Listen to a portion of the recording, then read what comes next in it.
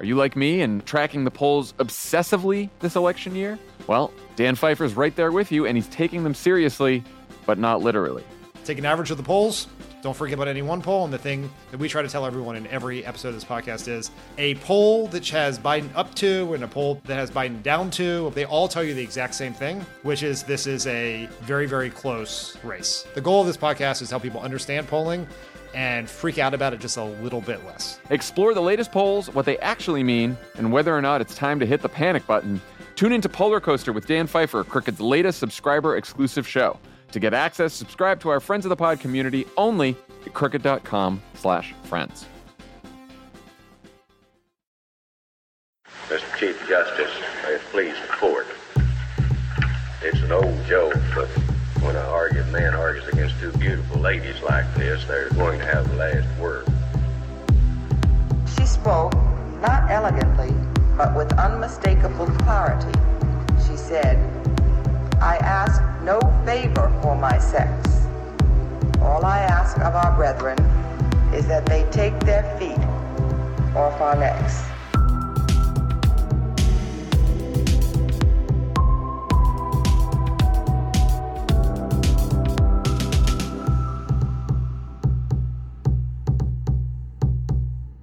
Welcome back to Strict Scrutiny, your podcast about the Supreme Court and the legal culture that surrounds it. Today, we are delighted to be bringing you a special episode with a very special guest on a topic many of you have asked about: Supreme Court reform and the Biden Presidential Commission on the Supreme Court.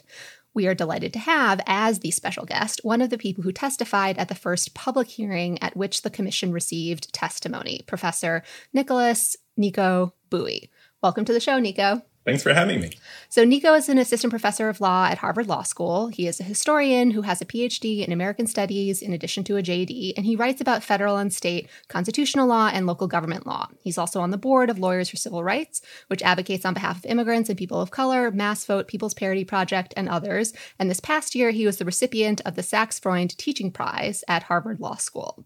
So, Nico, one of the reasons why I wanted to have you on the show is because your testimony really caught a lot of people's eyes and ears. So for those of you listeners who didn't have a chance to read his testimony yet, since you all should read it at some point, could you tell us kind of briefly what your testimony to the commission was as far as what the commission should think about as they are considering various reforms?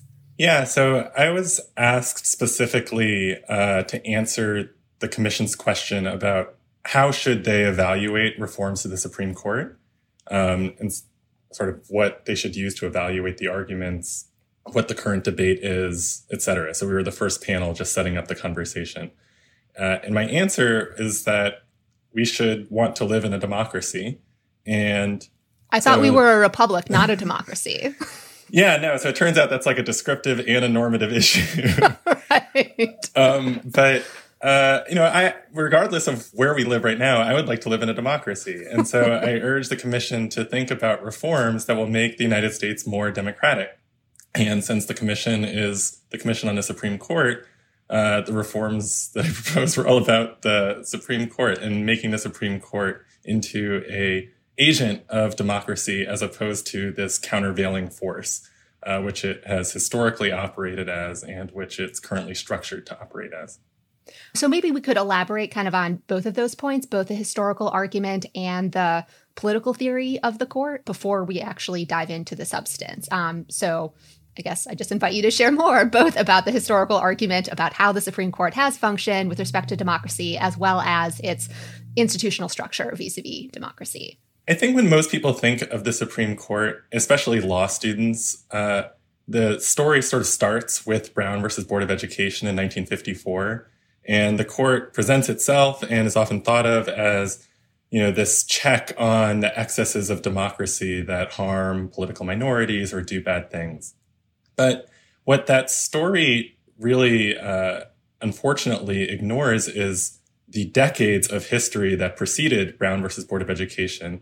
And so when the Supreme Court held that segregation was unconstitutional, it came, 70 years after the Supreme Court held that Congress had no power to eliminate racial segregation.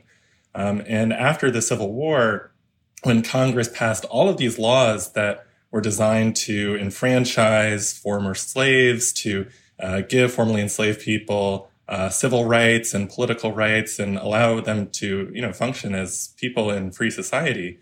The Supreme Court basically invalidated all of these federal laws. So it said that, Congress had no power to pass an anti-discrimination law because the 14th Amendment only applies to states. It held that the 13th Amendment, which empowered Congress to eliminate the vestiges of slavery, did not authorize Congress to pass, laws to prohibit lynching.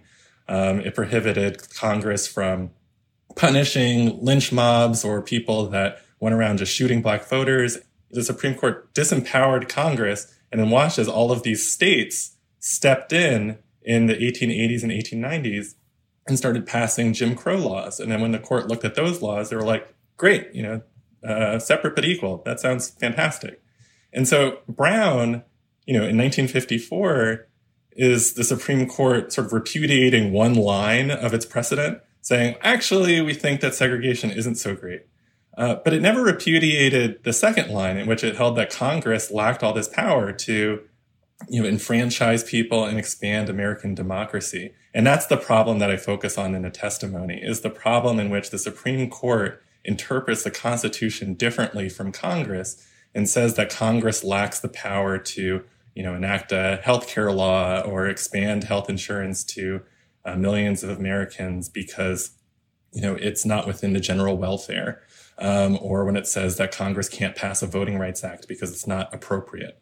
All that represents is just the Supreme Court disagreeing with Congress about the meaning of these very vague phrases in the Constitution. And that's pretty anti-democratic given how the Supreme Court is structured relative to Congress. So maybe we could talk more about this claim vis-a-vis the court's decision in Brown, because I think you presented your argument as kind of a response or an alternative to a common theory that is associated with the courts and that is supposed to explain the role of the courts in a democracy, namely political process theory. So law students are probably familiar with or have encountered this theory. It is associated most with Caroline Product's Footnote 4 or John Hart Ely's book, Democracy and Distrust. And the idea was that the court would step in to review laws that limited access to the political process or that negatively affected discrete and insular minorities who faced prejudice and therefore weren't prevailing as often as they should in the political process. And this theory had a few good years during the Warren Court, in decisions like Baker versus Carr or Reynolds versus Sims, in which the court enforced the one person, one vote guarantee that prohibited, gerrymanders that packed too many people into some districts and not enough people into others. But for me, your historical argument about the role of the court tees up this interesting question that I often struggle with in thinking about constitutional law, which is, when do we use history and practice to discard a theory? That is, I completely agree with you that the court has never embraced political process theory or elision, representation reinforcing judicial review, and in fact has acted in ways that are affirmatively hostile to it and disempowered the political branches from making our country more democratic. But at what point do we say, well, that's just their imperfect or deeply flawed practice at doing so? Should we still hold out the possibility that maybe they could do it someday? Yeah, so I have two big responses to that. One is historical and one is formal. And so the formal response is, I think there's a really important formal distinction between when the Supreme Court reviews the constitutionality of state laws versus when it reviews the constitutionality of federal laws.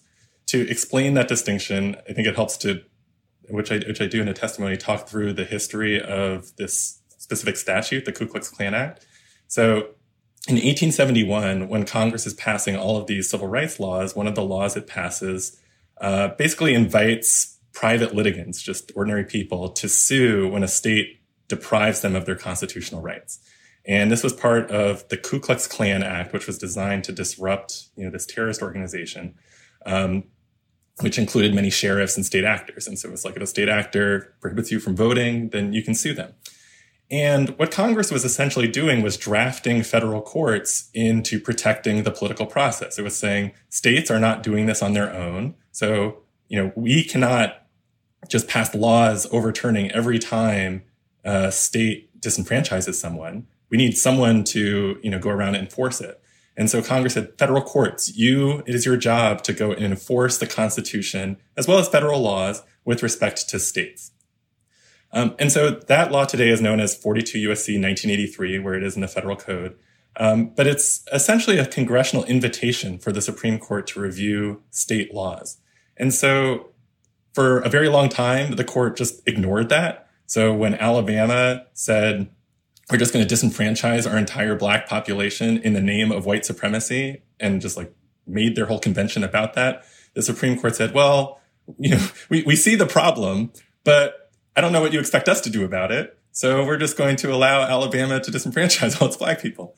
And in the 50s and 60s, this is what the court reversed. The court said, actually, we do think that we have a role to play in enforcing constitutional and federal law with respect to states. And so the cases you just named are all examples of the court reviewing state laws for interfering with the democratic or the political process. And so the historical argument there is the court's just been really inconsistent about that. There are some cases in which the court has held that, racial gerrymandering is a problem. Some cases in which it's held that, it's fine to pack people into districts so long as they're doing it for partisan reasons as opposed to racial reasons, even if it's the same thing. It goes back and forth. And I think there's certainly a partisan or ideological dimension as to which of those decisions I or you or anyone else would think are good or bad. But the formal problem is that when the court gets one of these decisions wrong, so when the court says that, a state can't do something or a government can't do something, there's no way for Congress to disagree with the court. And that makes it really different from when the court enforces most federal law. So when Congress passes the Civil Rights Act and says, enforce this, courts, and courts say, okay, a state law that prohibits people from, people of color from doing something, that law is struck down. If the court gets that wrong, Congress can just amend the law and say, you got this wrong, do it again. But when it comes to enforcing the Constitution, we have a system in which Congress currently does not exercise any oversight over the court's interpretations. So when the court gets something wrong, or if you or I disagree with the court, our only solution is amending the Constitution. And that's a really big problem.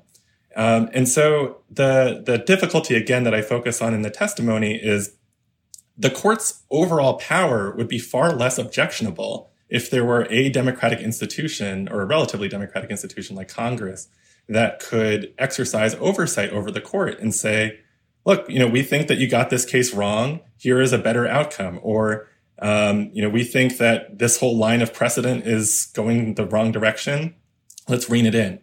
And when Congress has attempted to do that, so in the 1990s, it famously attempted to do that, the Supreme Court has resorted to these post-Reconstruction precedents and said, no, it is our job to interpret the Constitution alone. When we say something is appropriate, it's appropriate. When we say it's not, it's not. And there are simply no examples of the court playing this sort of political process role with respect to the federal government. And so the overall argument of the testimony is that Congress is just a better institution at interpreting the Constitution and ensuring that states comply with it than the Supreme Court is.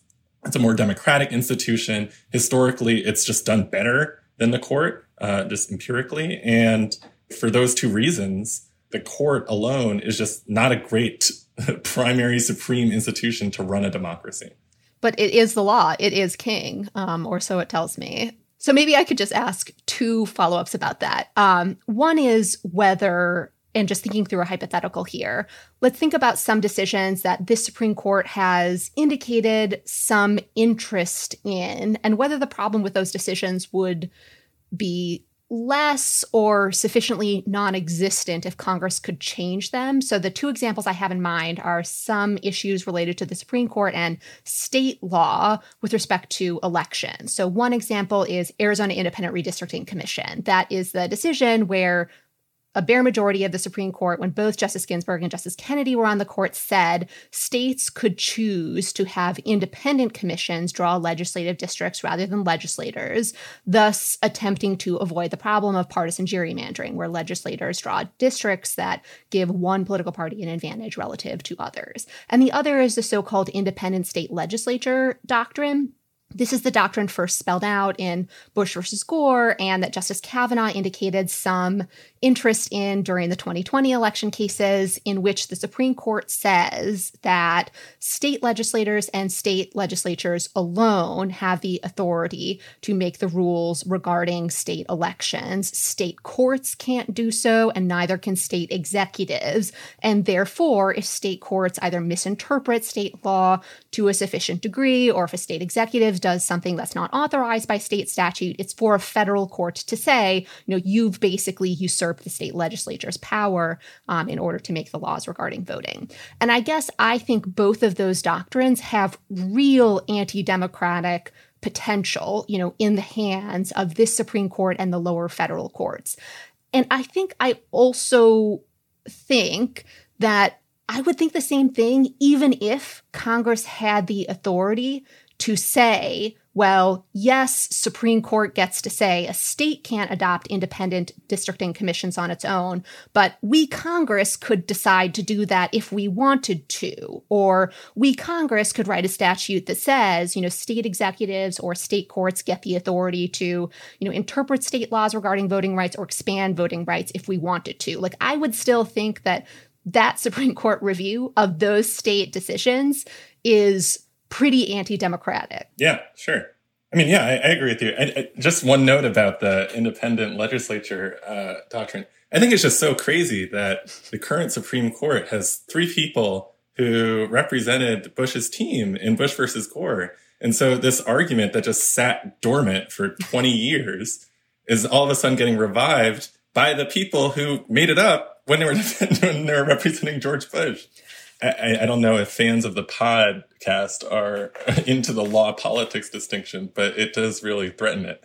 I think that they are. I think they are very into that distinction, particularly since Sam Alito gives them fodder for that distinction basically every week. So, yes. I know. It's like basically just coincidence that he was not on the team because he was too occupied with his other I know. They really missed out on a good one there. He would have brought some real strong emotional Alito energy to that team for sure. Yeah.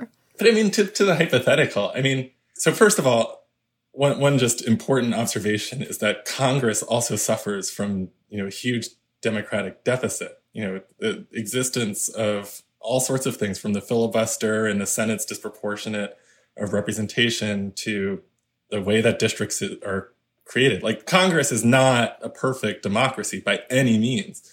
It's just relatively more democratic than the Supreme Court. But even if Congress were this ideal democracy, it's certainly plausible that democratic institutions can produce anti-democratic results.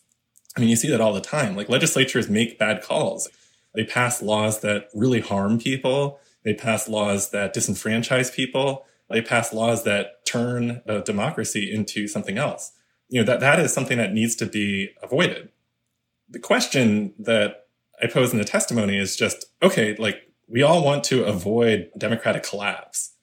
It's just a question of how. And the Supreme Court's just bad at it.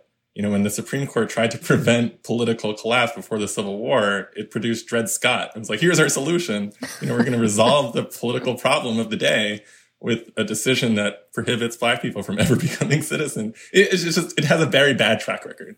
And so the idea of, a institution coming up with something bad leads to the question of, okay, so what is the best way of fixing bad decisions?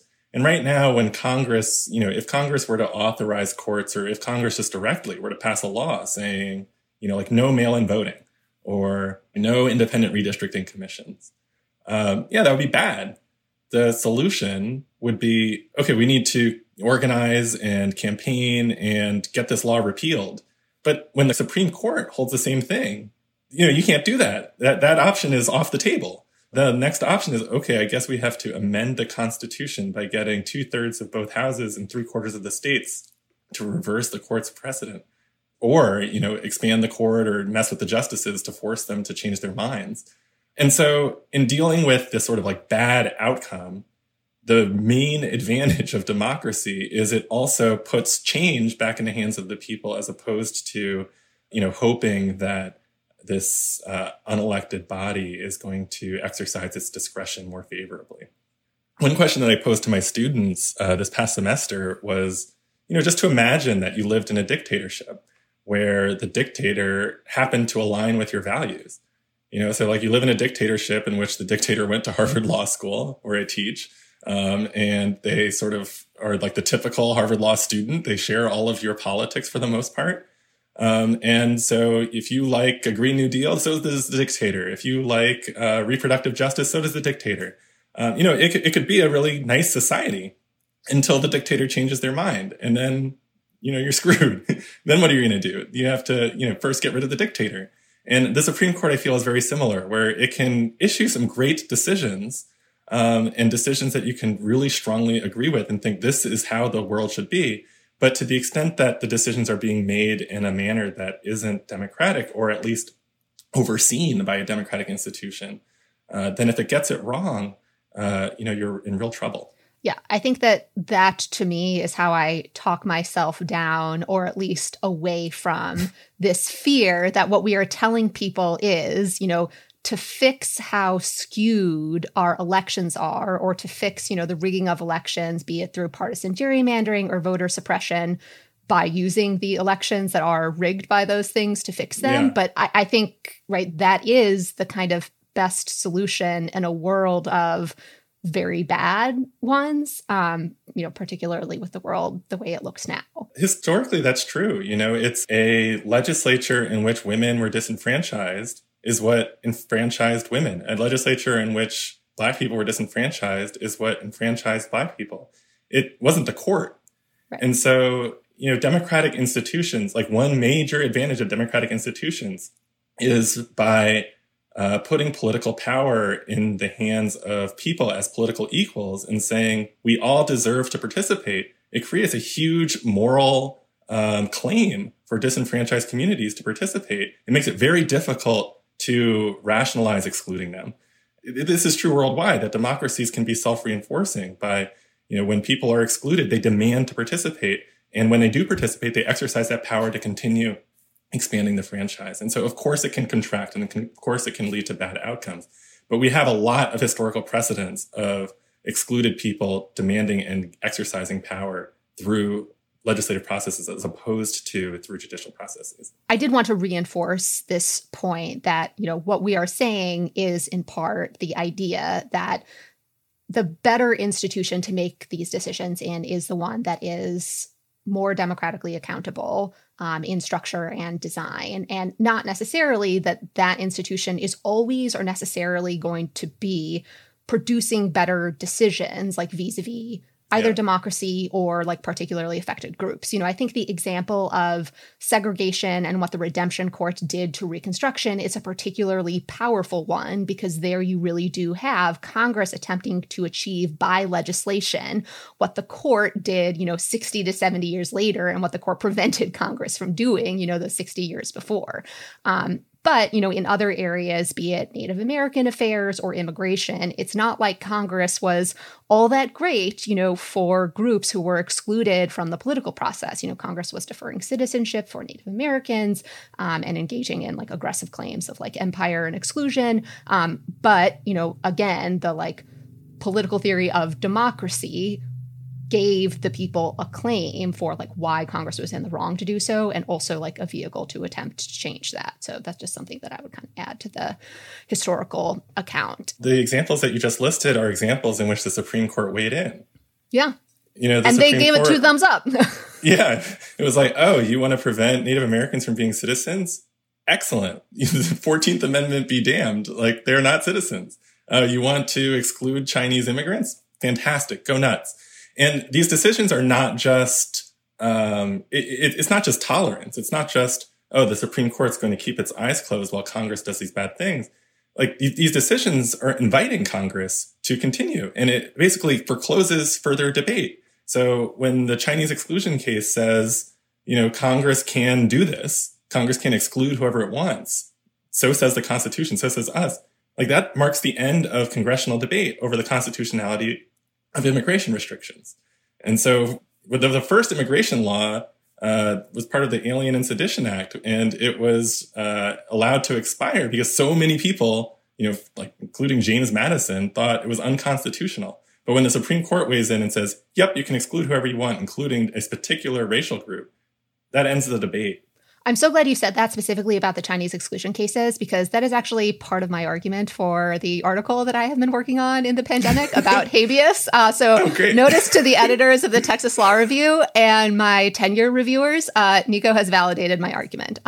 Secondly, and more seriously, I think part of the idea that you were alluding to, that Congress, once the Supreme Court weighs in, or the people, once the Supreme Court weighs in, think that ends the debate, right? And that alleviates our need to kind of engage with the constitutional issues, is this idea of a juristocracy, that the structure of judicial review and our constitutional culture as we know it pretends or acts as though, the Supreme Court knows more about the Constitution or has more expertise in telling us what the Constitution means, that their resolution of these issues kind of removes our obligation or a necessity for us to think about them. And there was one particular moment in your testimony that I want to play for our listeners here, where you kind of invite the commission to think about their own role as lawyers and law professors vis-a-vis the Supreme Court.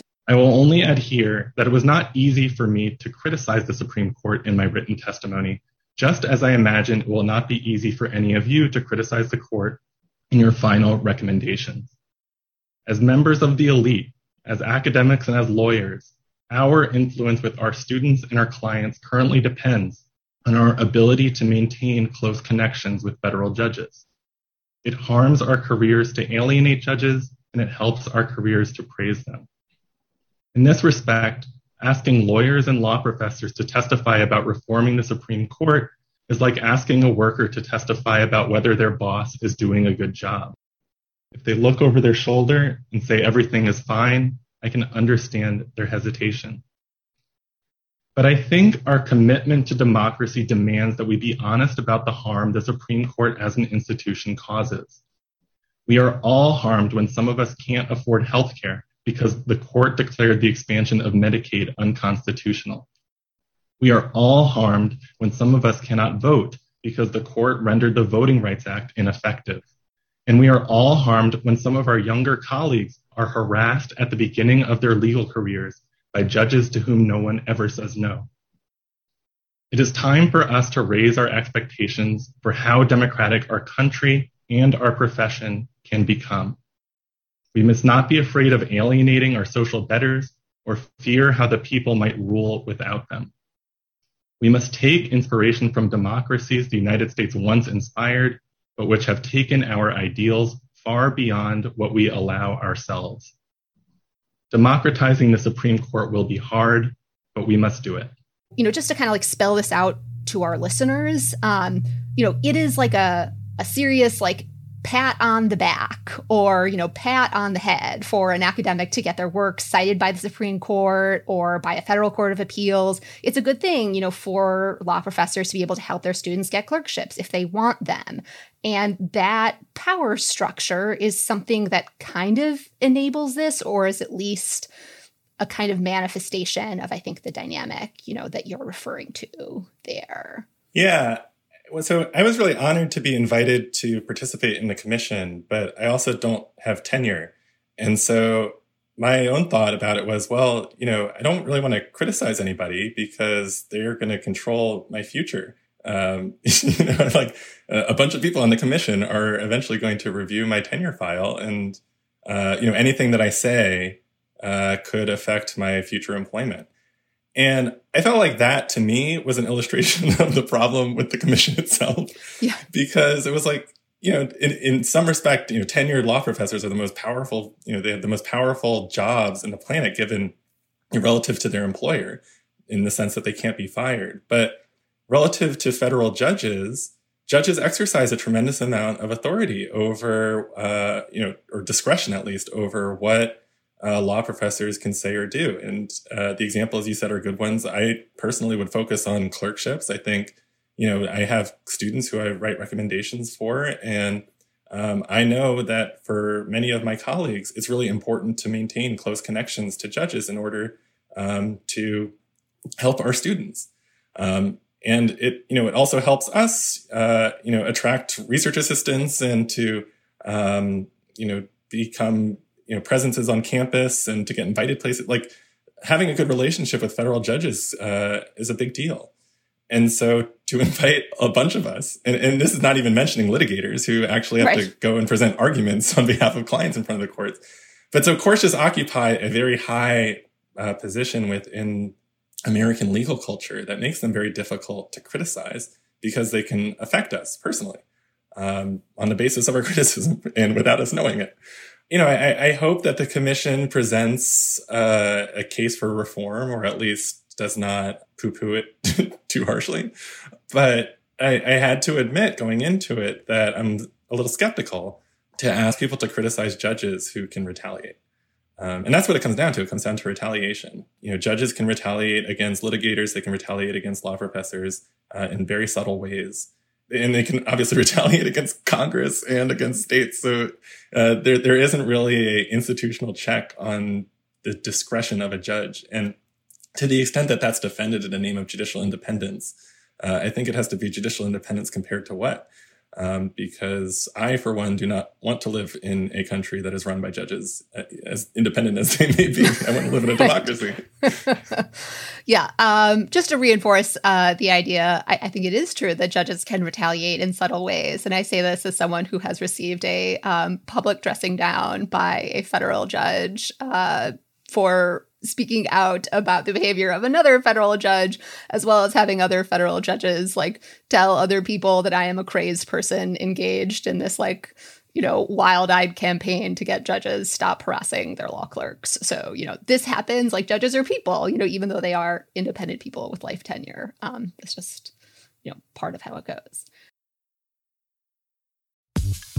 Calling all Crooked Media fans, we need your feedback and we're 100% prepared to bribe you for it. This is a new way for those of you who love Crooked content and our mission to make your voices heard. It's your chance to influence everything from merch designs to our digital content to what Lovett eats for lunch. Okay, I guess. That last part's a joke, obviously. He's ordering Panda Express again and no one can stop him. I'm reading this. That's true. Did they not know I was going to read this? Here's how it works. Just fill out a survey about your Crooked podcast preferences and you're in. We'll reach out to you when we need your opinion, and you'll get a promo code to the Crooked store every time you participate. So sign up, help us out, because Tommy gets scared when you show up at his gym to tell him about your t-shirt ideas. That is true. It was a good idea, though. Go to crooked.com/insiders to join today. Are you like me and tracking the polls obsessively this election year? Well, Dan Pfeiffer's right there with you, and he's taking them seriously, but not literally. Take an average of the polls. Don't forget about any one poll. And the thing that we try to tell everyone in every episode of this podcast is a poll that has Biden up to and a poll that has Biden down to. They all tell you the exact same thing, which is this is a very, very close race. The goal of this podcast is to help people understand polling and freak out about it just a little bit less. Explore the latest polls, what they actually mean, and whether or not it's time to hit the panic button. Tune into Polar Coaster with Dan Pfeiffer, Crooked's latest subscriber-exclusive show. To get access, subscribe to our Friends of the Pod community only at crooked.com/friends.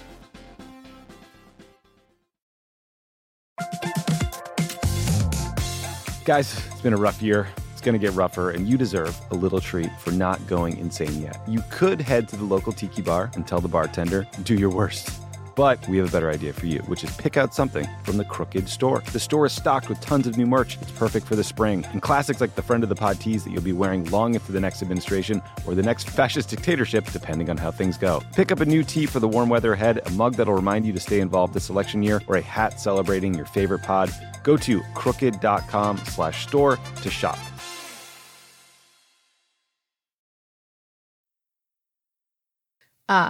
So you testified before the end of the Supreme Court term.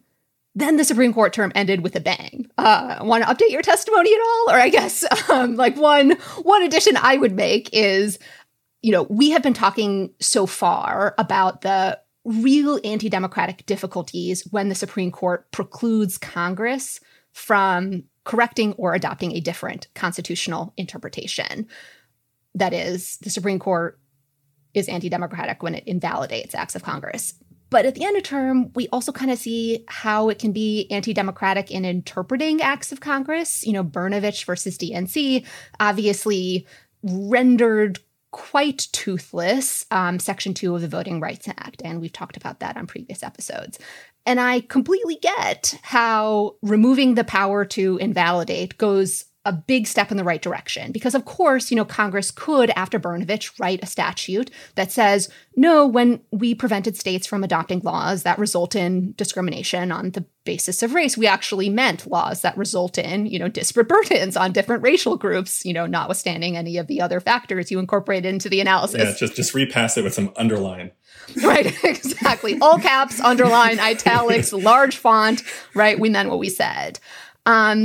But I guess, part of my hesitation about using this theory or this idea as the metric or the only metric for Supreme Court reform is litigators, and I think Congress, rely on the courts to enforce the statutes as written. And it's true, Congress could always come back and rewrite a statute, right, in clearer fashion, right, and to override a Supreme Court decision. But, right, that could happen an awful lot if you have a Supreme Court, so wedded to the political or ideological project that motivated Brnovich, or the Supreme Court that has adopted such stingy interpretations of Title VII, like in Vance versus Ball State, or Nassar versus, UT Southwestern, which just made it more difficult for plaintiffs to pursue retaliation or harassment claims under Title VII.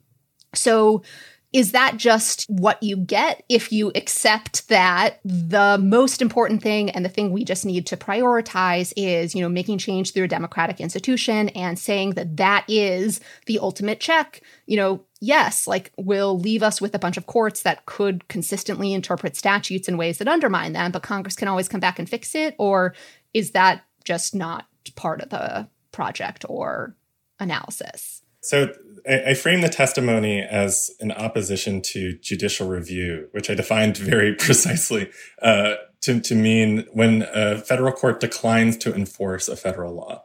So that's what happens in a case like Shelby County, in which the court declines to enforce the Voting Rights Act on a theory that it's not appropriate under the 15th Amendment. And you're right that it doesn't necessarily include Brnovich, but I think it's the same issue in which the court's looking at the statute and just thinking no, we're just not going to enforce this statute because we think it's too radical, or we think that it's too much. Not this is what we thought Congress meant. It's just too much. But I think, the issue that you're raising is one that I think is, sort of inherent in government, in which courts are necessary to enforce laws. To the extent that there is a separation of powers, that Congress passes laws and then the members of Congress themselves do not go out and enforce those laws. There is going to be issues of interpretation. It'll be either by the president or by courts. And I don't think it's possible necessarily to eliminate interpretation, even if the people interpreting the laws, if a presidential administration just says, we think this law is stupid, so we're just not going to enforce it. Or if a court says, we think that this law means something different than what Congress meant. I do think that is an argument for making the Supreme Court's exercise of its power more equitable. So I think the primary argument is to disarm the court of its, what I called it in the testimony, this anti-democratic superweapon. So to take judicial review of federal laws away, I think that would help a lot. And we can talk about what that means, but to have a court system in which their only job is to enforce what Congress asks of them.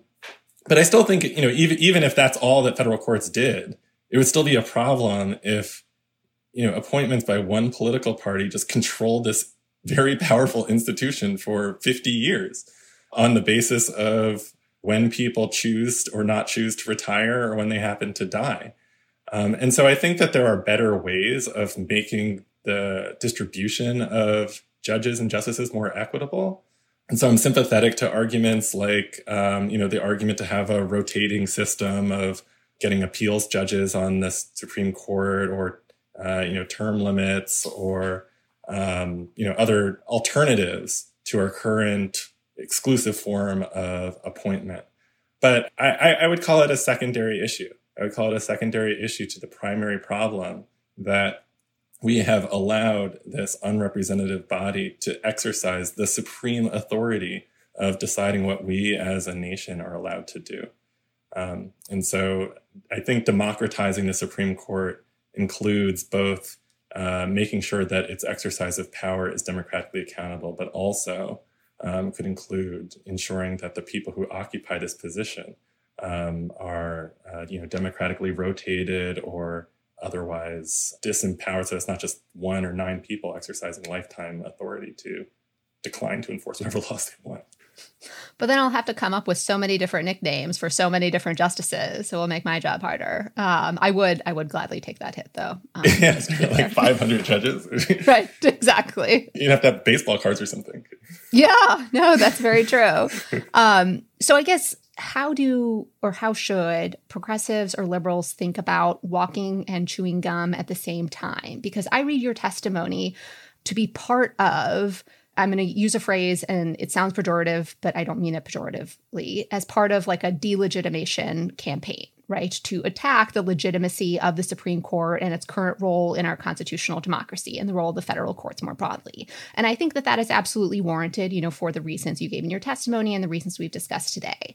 But I also think that delegitimation campaign makes it hard to simultaneously put forward an affirmative progressive agenda for the courts and to get progressives to care about judicial appointments, or to say like, well, we will appoint judges who will do X, Y, and Z. So I guess how should progressives think about trying to do both, or maybe giving up on the second, to do the first? I certainly don't think they should give up the second.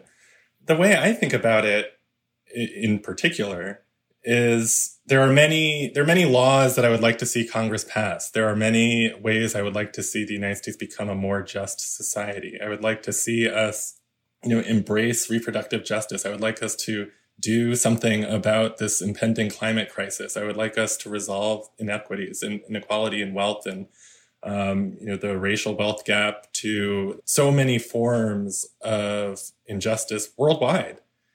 So I have a list of laws that I would love to see passed. And literally for every one of those laws, I can think of a way in which the Supreme Court could either invalidate them or make them ineffective. I can easily imagine them striking down, the Women's Health Protection Act, or striking down the new Voting Rights Act, or even the one that Joe Manchin has been promoting, which would, make nationwide Section 5's old rule, or, HR 1, or just, it's like a very easy, it's an easy exercise. It's just, this is the stuff of con law professor exams. It's just, here's the law. Tell me how you would strike it down if you didn't like it. And it's very difficult to come up with a law that you can't think of that for. And so I think this goes hand in hand with literally any agenda, whether it's a progressive agenda or a conservative agenda. It's just really hard to think of an agenda that would not survive federal courts. Because right now we have a system in which the laws that are allowed to be enforced depend on the discretion of these 9 people, specifically 5 of them, forever. Can't just win 2022 elections forever. So long as they're on the court, they are going to exercise this power. And so I think it's not just a question of walking and chewing gum. It's like chewing gum while breathing. It's like if you don't do the breathing part, you will die. Democracy will die. So from that perspective, it's just, what do you care about? Because if what you care about requires a law, it's not going to survive if the Supreme Court doesn't like it. I'm definitely with you there.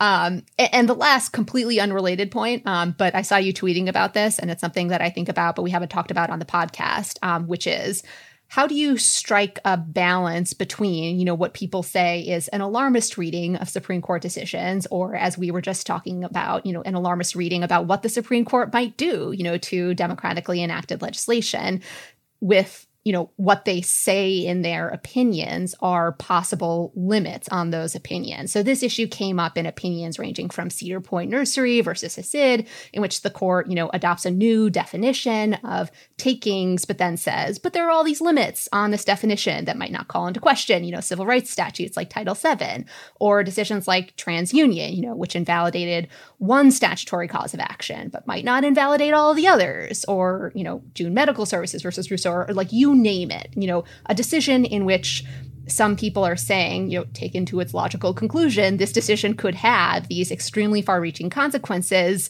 notwithstanding the Supreme Court's line or two that says, this decision isn't the end of the world.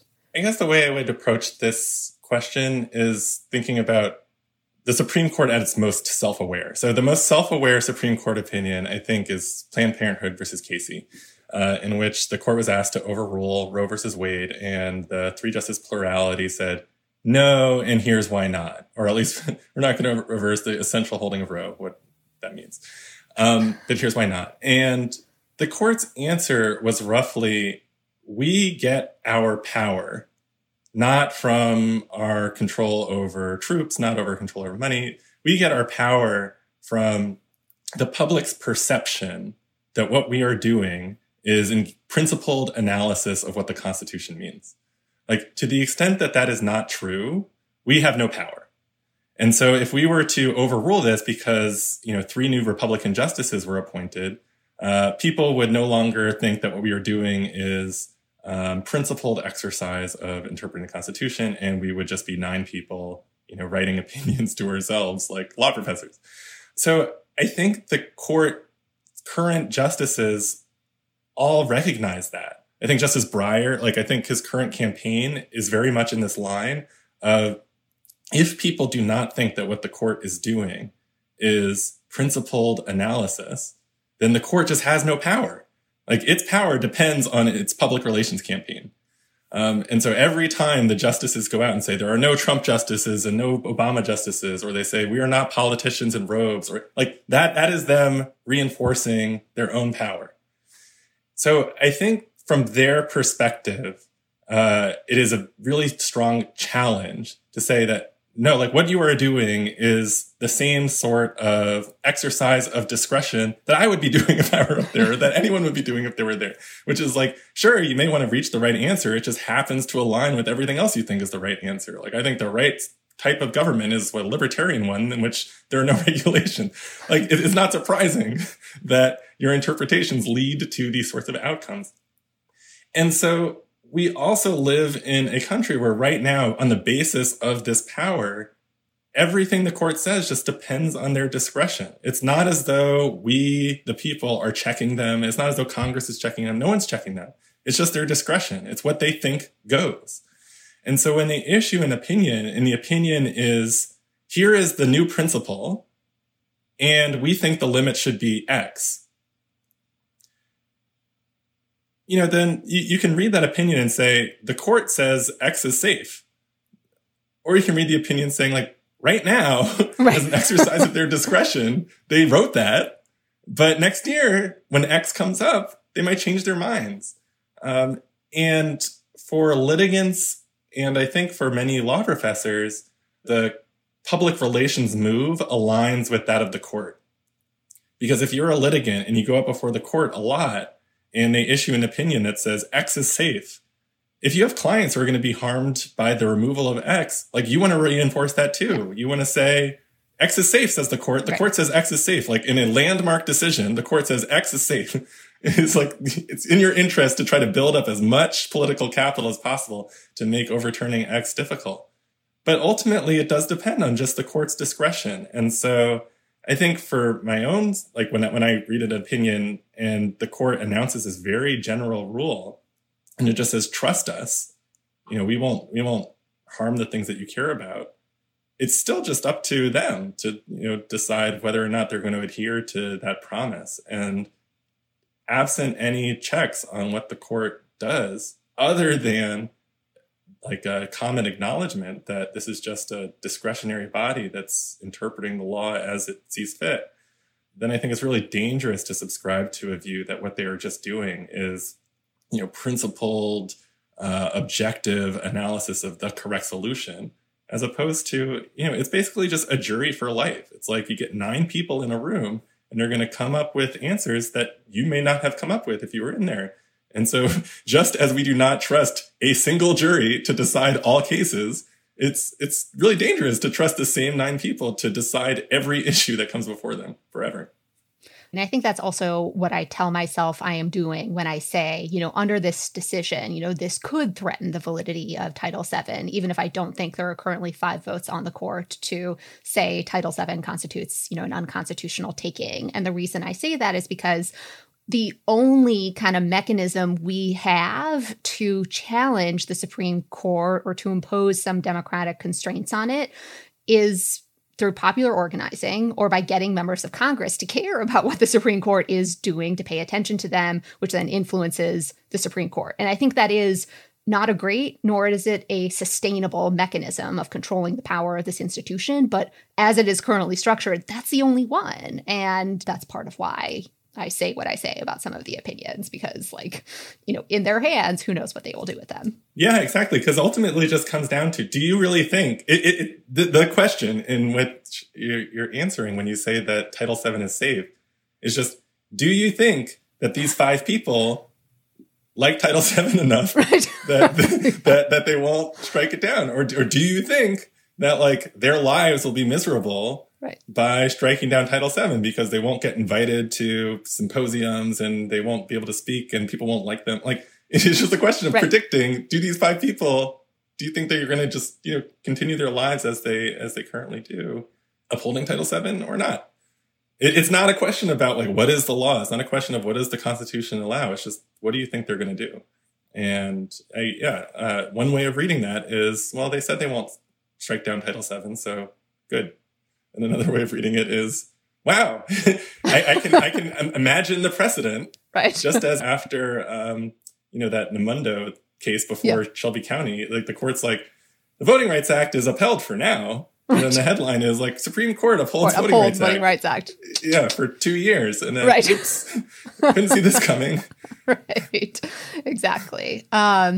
So that's probably all we have time for. Thank you so much for giving us your time, particularly pre-tenure, Nico. We really appreciate it.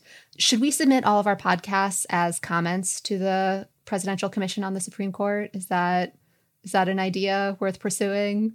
Yeah, or definitely press clippings, because the justices here read those too. Right. So. Yes, also true. I don't know if the transcripts are also clipped. That's true. Yeah, I'll start tweeting them out and hope that makes its way to the Supreme Court Public Information Office.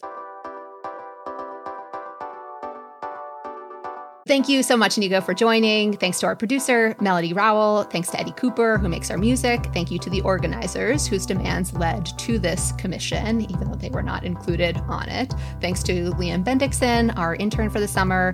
And thanks to all of you for listening. If you'd like to support the show, now that the appeal is no longer funding us, you can do so at glow.fm/strict scrutiny, or by purchasing some merchandise, including a I dissent not respectfully shirt or a I burn for textualism one. So have a wonderful summer.